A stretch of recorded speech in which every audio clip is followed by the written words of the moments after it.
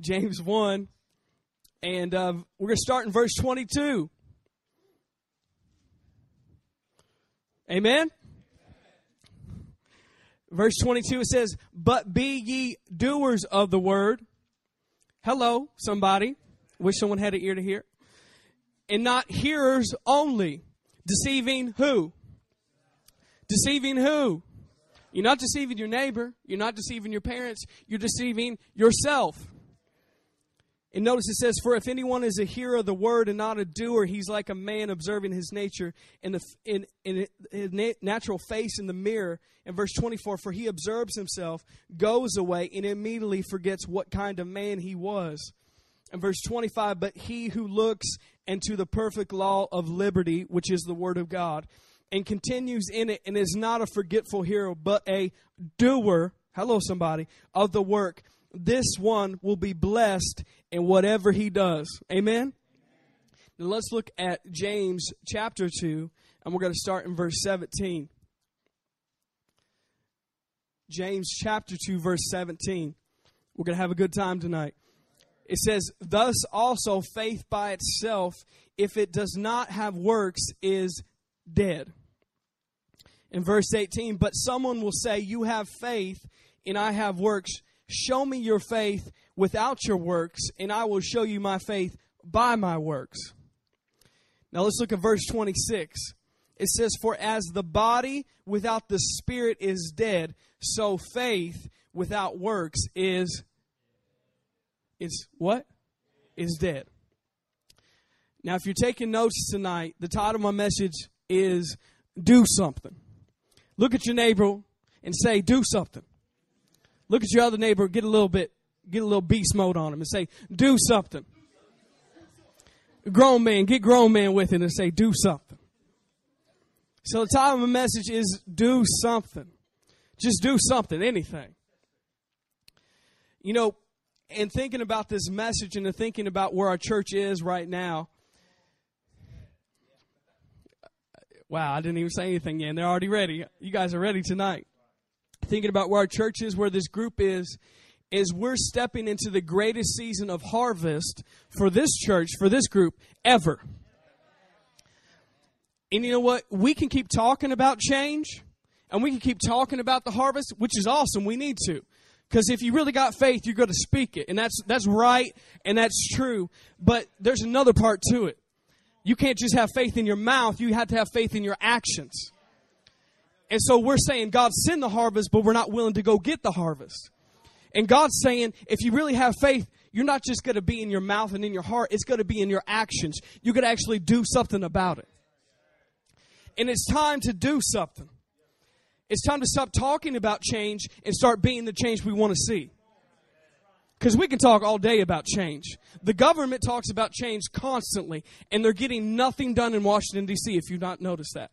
Because they just talk about change, they don't actually change themselves. And so we can talk all day about change, but unless we actually step out and do something, our faith is dead. Notice this. God is moving. God is moving. You can't stop it, but you can miss it. God is moving on this planet right now. I don't know if you realize the magnitude of it. And you cannot stop it, but you can sure miss it. And there's a lot of people missing it. Why? Because they choose to stay seated. They choose to stay in the background and not do anything. And you know what? Hearers of the word don't get anything. Doers of the word they hear. That's who gets the results.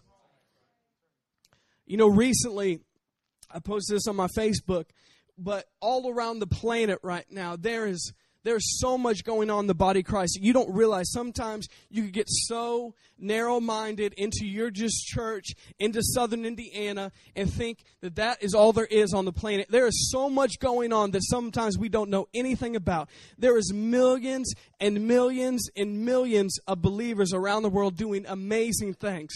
But sometimes we don't see it every day on the news. But God is moving. You know, recently Hillsong United just did a tour through the whole United States. They sold out every arena. We're talking about the Staples Center in L.A. where the Lakers play. We're talking about the biggest arenas in the United States and around the world. They were selling it out. Some pop stars can't even sell out arenas like that. But God is up to something. God is up to something, but we can miss it if we decide to just sit down and not do anything with what we're hearing. Because sometimes we get tricked, especially if you've been in church a while, like myself and a lot of you in here, you get tricked into thinking just because you hear the word that equals doing the word. And just because you heard a good sermon about the harvest and things changing, that it's going to happen. But you got to do something with what you hear. Let's look back here at James 1:22. Let's read this again. Are you guys ready for me tonight? I don't know if you guys are ready. I love each and every one of you. I just got to talk real talk tonight. James 1:22, it says, "But be ye doers of the word and not hearers only, deceiving yourself." If I could give you a number of people I've seen at this church who the only person they're deceiving is themselves. They sit in every service, but they don't do anything they hear.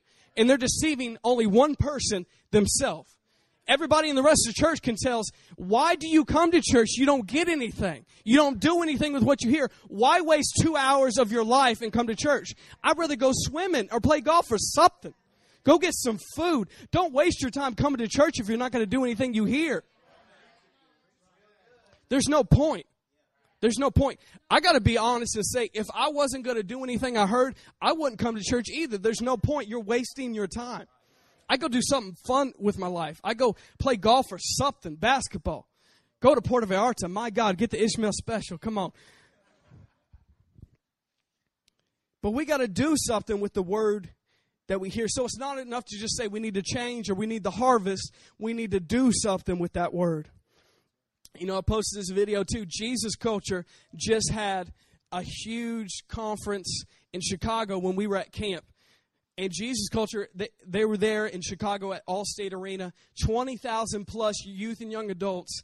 There was Hillsong United was there. A bunch of generals in the faith like Reinhard Bonnke and people like that were at this meeting. 20,000 plus young adults.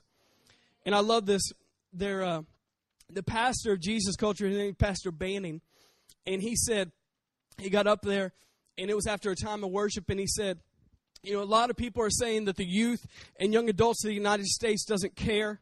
They're lazy. They're apathetic. They don't care about Jesus. They don't care about the church. They don't care about their friends that need to know the truth. They don't care. They're lazy. No one cares. And I love that Pastor Banning said, all I got to say to those people is you're hanging around the wrong people. And of course, as soon as he said that, 20,000 plus youth and young adults let out a shout. Why? Because God is moving. I don't know if you know this. God is moving.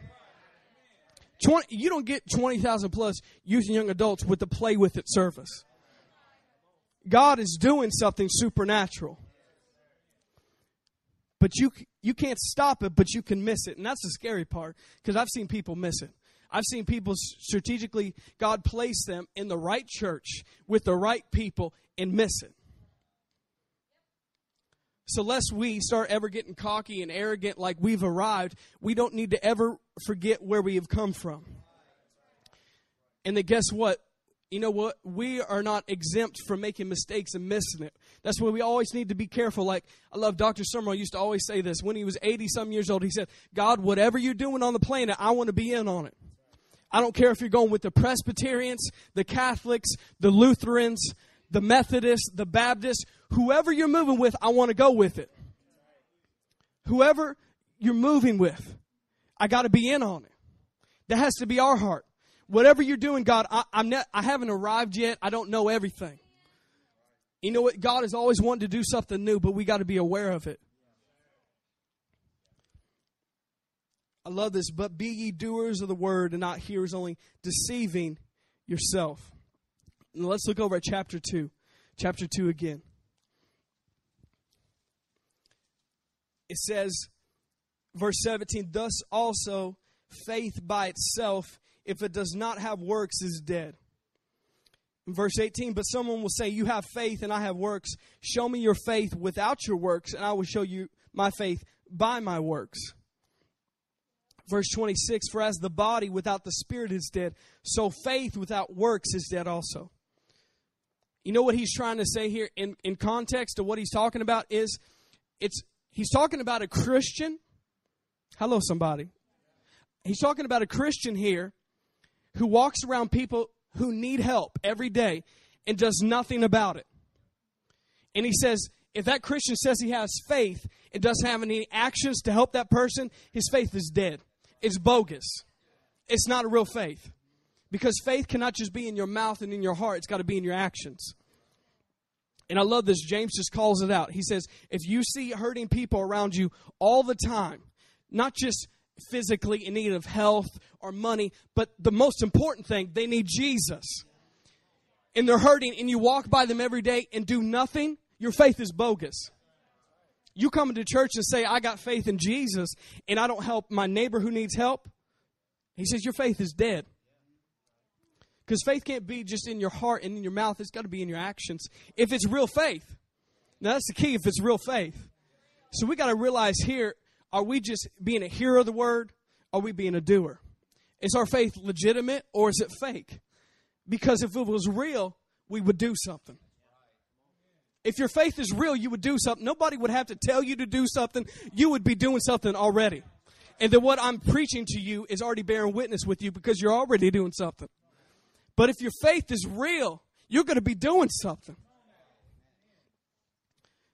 You know, I've heard this before, you know, it's when my season comes about, when all my ducks get in a row, when I feel like God's calling me out, then I'll step out and do something. Guess what? You're going to be waiting the rest of your life because the enemy's going to put all kinds of junk, and you're going to look back at your life when you're 70 or 80 and realize you did nothing with your life. Because the devil will always keep pushing that away. I'll do something when my season comes up. It's always your due season to do something. It's always a due season to do something. You need to realize this book right here, the Word of God, is the will of God. And you know, a lot of people say, you know, I just need to be in the will of God. I'm waiting to do the will of God. He gave you His will right here. Go ahead and do it. But they're thinking in their head, I want God to come down in a cloud of glory with angels around Him and say, thus saith the Lord, you're going to Africa right now today. All expenses paid. You're going to live in a luxury hut and it's going to be awesome. And then we do something about it. But you know what? A lot of times that's not happening, but He gave you His word, which is His will. And how many know until you actually do this will, He's probably not going to speak to you like that. Because if you can't even obey the first instruction, why would He tell you something else so you can't do it? But see, I'm just stirred up because it's harvest time, and I'm just trying to do something. I'm not just trying to stay in average, mediocre church who just has the same people year after year, and they're depressed, and they're sick, and they don't do anything, and then they live and die, and their existence meant nothing because they affected no one but themselves. That is not the Christian life. That is not what the Word of God says. And I'm not going to be satisfied until I see something different than that. Because the Word of God says there's so much more than what we're experiencing. Are you here tonight? So number one, if we want to do something, don't miss your opportunity. John 4 and 34 and 35. Jesus said to them, my food is to do the will of Him who sent me and to finish His work.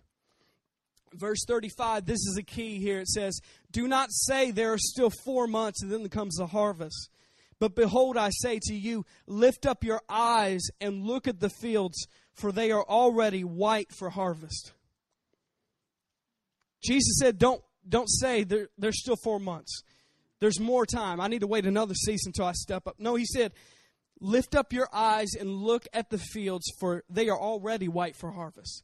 That means the field is already ripe. It's ready to be picked.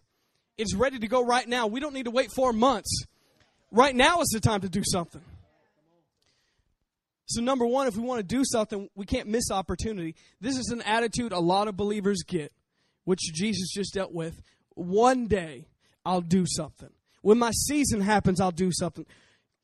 Even the disciples were saying, 4 months from now, I'm going to do something. But Jesus said, behold, look, right now, the field is ready for harvest. You know, when a field is white like that, it said the fields are white or they're ripe. when a field is white like that, it says, that means it is so ready to be picked. If it does not get picked very soon, the whole harvest will be ruined.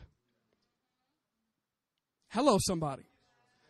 That means if the harvest is not picked when it's white, what Jesus just said it was, if it's not picked immediately, the whole harvest field could be ruined. The whole harvest field could be ruined. And if we miss our opportunity, the harvest that is white right now and ripe, if we miss it, we could lose the harvest. Why? Because we don't see the opportunities. Notice the disciples didn't see it. And Jesus had to say, hey, look now, right now, not 4 months from now, but right now you need to do something about it because they are white for harvest. You know, that's a divine word for our church and our youth group. The harvest is white, is ready right now. Not 4 months from now, not a couple years from now. Right now is the time to do something. And if we keep waiting to do something, we could lose the harvest. Why? Because we miss our opportunities. Don't miss opportunities. You know, something from the scripture that I was thinking about is we don't see the opportunities. And I love Jesus said, lift up your eyes and look. Lift up your eyes and look. So apparently the disciples were not looking at the opportunities ahead of them. And a lot of us, we will get in that rut and not look and see the opportunities that are with us every day because we're so used to seeing them. And Jesus had to say, hey, get your eyes up and look at the fields because they're ready right now. And really one thing out of this verse that I wanted to take is you need to pray, myself included. I've been praying this. Father, give me eyes to see the opportunities in my everyday life. There is divine opportunities and divine appointments for your life every day that God is setting up for you to do something with, but a lot of us don't see it. A lot of us don't see it. And we're over here complaining, God sent some people into my life. He's sending all kinds of people, but we don't see it. I'll give you an example. You're over there in class with somebody, and they're saying, man, my leg is killing me. It's killing me. Oh, it's excruciating pain. Do you have any medicine I could borrow? And you give them some medicine. Man, my knee will not get better. And you over there don't see it whatsoever. God is trying to give you an opportunity to pray for somebody. And you're over there saying, oh, man, I hope they go to the nurse sometime soon or get some medicine and stop bugging me about this. God is trying to divinely set you up with an opportunity, and we don't see it. We over here complaining, God sends people in my life so I can pray healing over them. They were just in your life, and you just sent them to the nurse's office. Hello. It's like the person I've been there. I know some of you have been in there. We've been praying. And God has brought that person across your path. You'll be sitting with him and be like, I don't have any peace in my life. Is there a God? I want to know God. You don't say a word to him. And then later on in your prayer time, God, I just wish, there'd be lost people around me. You'd send some lost people for me to minister to. You're missing the opportunity. I don't know about you. I've been there. I've had people just right in my lap here saying, I need God. Can I come to your church? And you're just like, hey, awesome. You want to go to coffee? Get some coffee? Cool. And totally miss opportunity. I don't know about you. I've been there before. But that's a deception of the enemy to not let you see those divine opportunities that are in our lives every day. Every day. There is divine opportunities for us to minister to people, to do something. But you know what? A lot of times it just looks like something that we see every day. So we're so used to it, we don't even see it, we don't even hear it, we're not even paying attention. So we need to pray, God, give me eyes to see the opportunities in my everyday life. I tell you, when you really get eyes to see, you're going to have so many opportunities in your day, you're not going to know what to do with them because God is going to be sending people across your path that you can do something about it. We say we want the harvest, he's going to send them to you. But if you don't see it, you'll miss it. And number two, everybody still here? Number two, if we want to do something, we cannot become discouraged. Once you start stepping out and doing something for God, guess what? The enemy is going to try to send discouragement to get you to stop doing something. And usually that comes immediately. In the Word of God, the Apostle Paul said, there is a wide open door of opportunity for me, but there's many adversaries. That means God has opened a lot of opportunities with me, but He's aware, guess what? When I walk through that door, there's going to be a lot of enemies trying to discourage me from walking through that door. So you need to realize, if you're going to do something for God, the enemy is going to try to make you discouraged. He's trying to slam as many doors in your face as possible. Why? Because he wants you to stop doing something. Because you know what? A lot of Christians don't do anything anyways. But the people that are actually trying to do something and make things happen, the enemy is going to use extra pressure to try to get you discouraged and to stop doing something. And so you need to realize, once you step out, if people start persecuting you, hello somebody, if some people cuss back at you when you're trying to help them out, if people make fun of you, don't become discouraged. Realize that's the enemy trying to discourage you from actually doing something. So we don't need to step back, because the enemy's going to try to do that. As soon as you step out, the enemy's going to try to send people in your life that are going to get you discouraged from when you just stepped out. Notice this. I've seen this in my own life. Most of the most intense persecution or the most discouragement has come before your biggest breakthroughs. So if you feel like you're getting hammered on every side and nobody at your school loves Jesus and everybody's making fun of you and there is door after door slamming in your face, guess what? The enemy's upset because your biggest breakthrough is about to happen. And that's not just good preacher talk. That's the truth. Because you don't know, after you've been persecuted a while, who's going to be in your life that's going to open up an amazing supernatural door. And you need to realize this, even if it's just for one person, it was worth it all. If you get 100 doors slammed in your face and you get one person who listens to you, it was worth it all. It was worth those 100 doors. You need to realize this. In Galatians 6, Paul says, don't get weary in well-doing, for in due season we shall reap if we do not lose heart. You know, he said that on purpose. It was an encouragement. But realize he said, don't lose heart, don't quit. Meaning, you're probably going to want to. At some point in time, the enemy's going to try to discourage you, and you're going to want to quit. You're going to want to stop doing something with the word. You're going to want to stop witnessing. You're going to want to stop stepping out on God's word. But don't quit. For in due season, you're going to reap everything you've been sowing into. And that's a promise in the word of God. But he said that on purpose. That's an encouragement for us. That when you feel like quitting, don't quit. Don't give up. Because in due season, you're going to reap everything you've been sowing. You need to realize this. Just because we can't do everything doesn't mean we can't do something. Are you hearing me tonight? Just because we can't do everything doesn't mean we can't do something. That is a lie the enemy has sold to this generation. It's just because we can't do everything, we can't do the something we can do.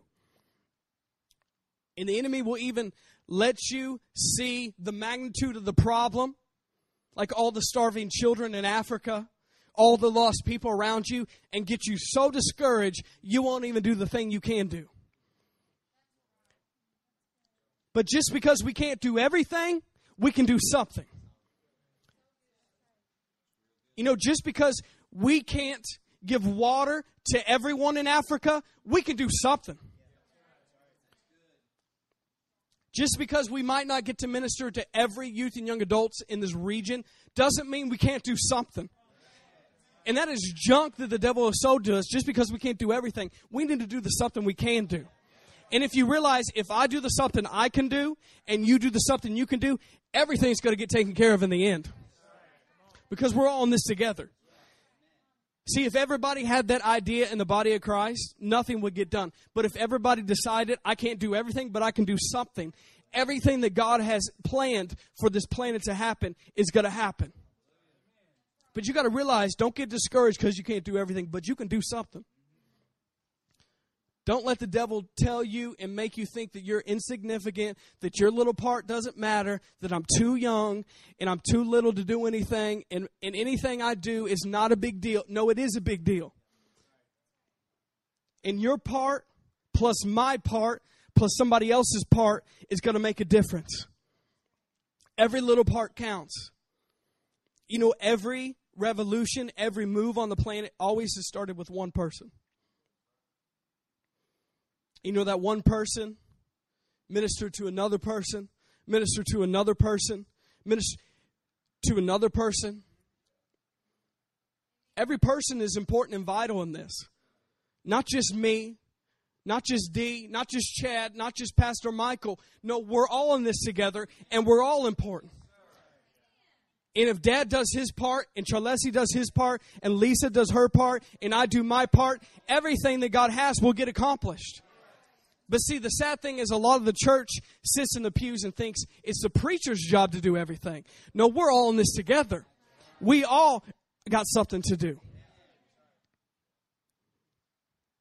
So don't refuse to do the something you can do. I love this. Brian Houston from Hillsong, which Hillsong is probably the most influential church in the entire planet. He said Hillsong Church, or any great church, he said, it is not built on the gifts and talents of a few, but it is built on the sacrifices of many. Every great church, every great movement is not built on the talents and gifts of a couple charismatic people who look cool and can speak well. No, it's built on the sacrifices of many. So you can have a bunch of really good-looking people who can talk well, but if there's not everybody doing their part in that church is going nowhere. So you don't realize all that goes behind Hillsong Church. The sacrifices of many, the greeters, the nursery workers, the people who clean the toilets. The sacrifices of many is what makes a great church.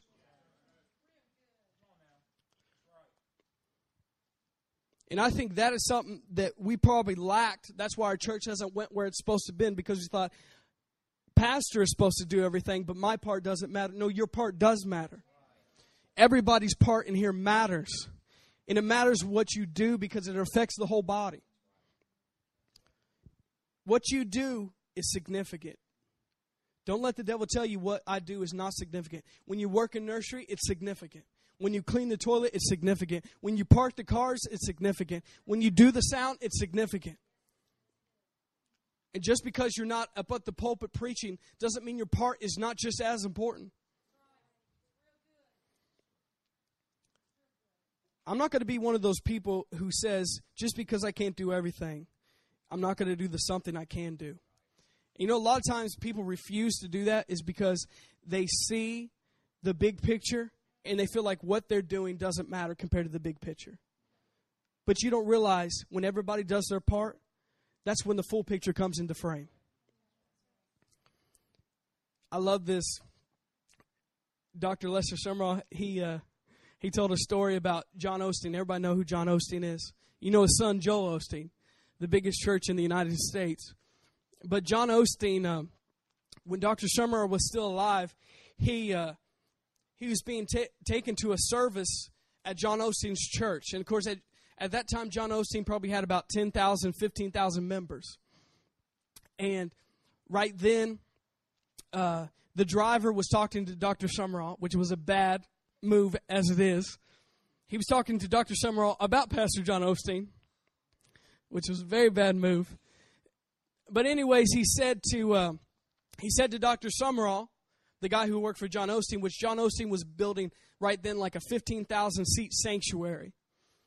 And the driver said to Dr. Lester Sumrall, he said, you know, I don't know why Pastor John is building this 15,000-seat auditorium. He said, I know he acts like God told him to build it, but you know what? Jesus is going to come back soon, and you know what? We can use that money for some other stuff. And Dr. Sumrall looked at him and said, God's going to be a lot more pleased coming back seeing that John Osteen built half a building than no building at all.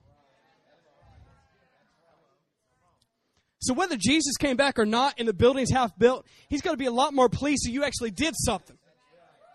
Instead of just sitting on your hands and feet till Jesus came back. Hello, somebody.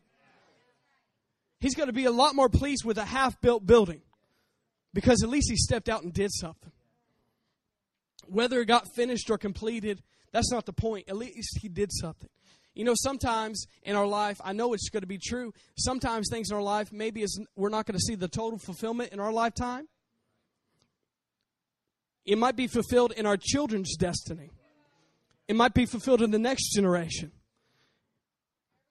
But only God is looking at, did you do something with what I told you to do? Number 3, if you want to do something, you're going to have to stop being indifferent. You know, this attitude is a really prevalent, especially in the body of Christ, is just kind of an attitude, I don't care. Like, I'm satisfied. I have my needs met. I have a good family. I really could care less what else happens with other people. And there's a lot of indifference in the body of Christ. A lot of that comes from we are so in the routine of seeing the same people at our jobs, at our schools, hearing the same things. We don't even see it anymore. We don't even see the desperate state of our fellow man. We don't even see it or hear it anymore because we drive down the same streets, talk to the same people, and we just become indifferent. That's dangerous to become indifferent. Jesus calls that lukewarm. And a lot of the church is lukewarm. They just don't care. They're not out sinning and doing a bunch of bad stuff, but they're just not doing anything. You know what? Not doing anything is just as bad as doing something. Hello, somebody. I'd rather at least somebody be going all the way out for the devil than just sitting in the church not doing anything. At least they've taken sides. You know what? That's the same attitude Jesus has, too. That's the same attitude Jesus has. Either serve him or serve the devil. Like, don't just come to church and just do whatever the heck you want. It's like, pick sides here. But that's where a lot of the body of Christ is, especially in the American church, because we are pampered and pet, and we live in luxury, and we live in abundance. And we don't see the need that other nations have when they're desperate for God. And we become indifferent. And we're wondering why places in Africa and Asia, there's like millions and billions of Christians and moves of God because they're desperate for God, unlike ourselves in America, who are satisfied. So this attitude of, I really don't care. I'm kind of into me. A lot of people wouldn't say that, but that's the way they live. I'm kind of into myself. I'm kind of into serving myself. Guess what? It's not about you. It's not about me. It's about everybody else who doesn't know Jesus. That's who it's about. It's about everybody else who doesn't experience the same joy and peace that we wake up with every day of our lives. That's who it's about. It's not about me anymore. I love what the Apostle Paul said. It's no longer I who live, but Christ who lives in me. And the life I now live in the flesh is lived by faith in the Son of God who loved me and gave himself for me. I don't no longer live anymore because it's not about me anymore. You need to realize this. The more you start caring about others, the more you'll be taking care of yourself. The more I start thinking just all about myself, the more depressed, the more sad I get, the more needy I get. But the more I start thinking about others and helping others, it's amazing that God takes care of my needs. And the world thinks completely opposite for that. They think, I need to get all I can. I need to think about myself. I need to sit on the can. Because if I give to others, I won't have enough for myself. But God's way of doing things is the more you give, the more you receive. And the world thinks the more you receive, the more you won't have. But that's not true. The more you give out of yourself and stop thinking about yourself and start thinking about others, the more you're going to be taken care of. You know what? I don't even think about any need in my life whatsoever. I'm 24 years old. I never think about what I should eat, what I should drink, what I should wear. I don't think about a house. I don't think about money. Why? Because my whole life is thinking about others, and God just takes care of me. And you don't have to be an old person to figure that out. I'm not concerned and worried about the economy. I could care less. Because guess what? God takes care of me. And that's the way to live. No worries, no cares. Why? Because the creator of the universe is taking care of me. If I'm going to take care of others, God himself is going to take care of me. So let's not be indifferent. You know, I was thinking about people that they think that they're missing out on the Christian life, and like, I'm not in my purpose, I'm not in my destiny. I'm not feeling that joy, that peace that some of you believers talk about. Why? Because you're not doing anything. And the Christian life is not a stagnant, stale, sit in your seat life. It's a life that's active and doing something. And your destiny is doing something. Your purpose is actually doing something. And that joy you've been longing for, you can keep sitting on your backside and thinking about yourself. It's not going to come, because the joy comes from doing something. The peace comes from doing something. That love that we talk about comes from doing something. Why? Because we were created to do something. We weren't created to sit around. We were created on purpose to do something for others. It's not about us. It's not about us. It's about everybody else who doesn't know Jesus. That's who it's about.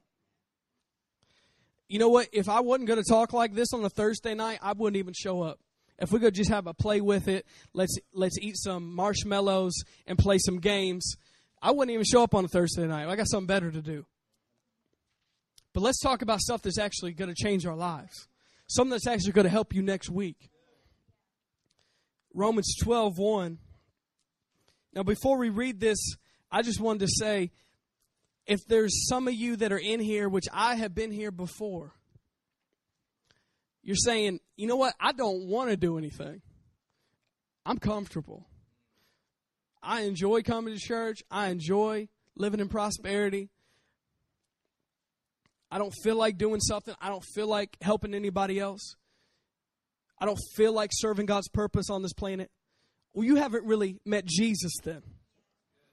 Because when you meet Jesus and you see Jesus, Romans 12:1 is going to be the response that you have.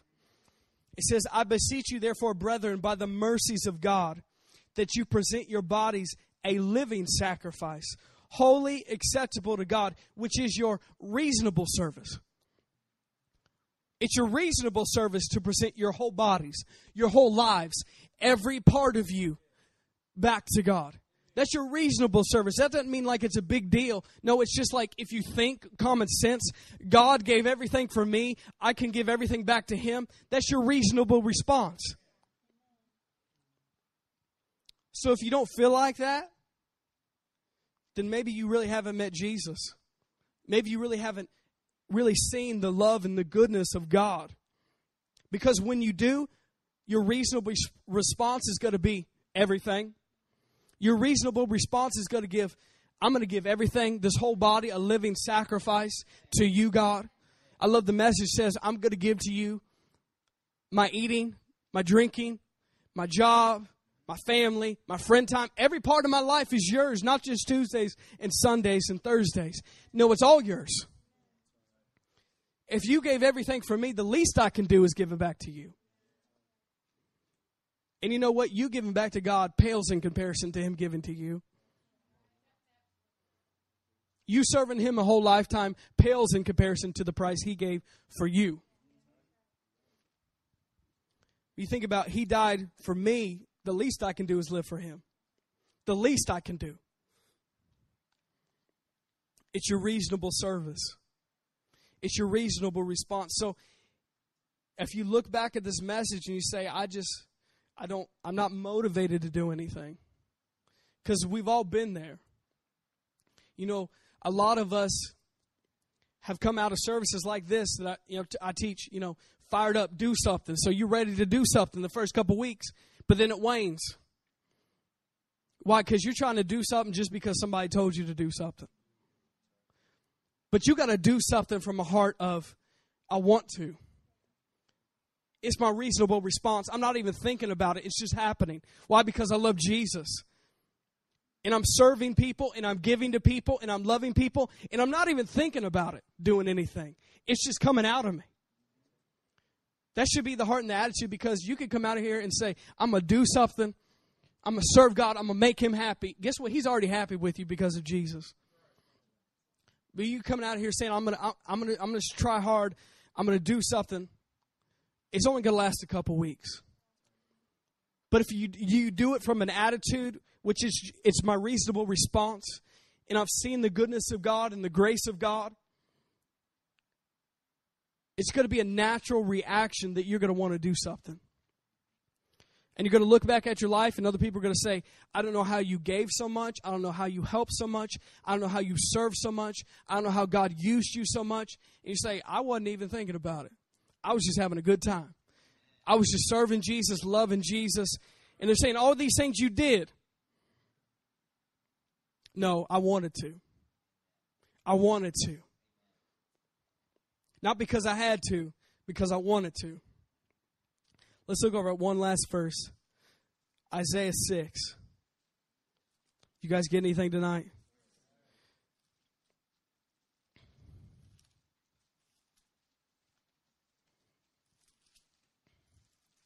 Isaiah 6. Last verse.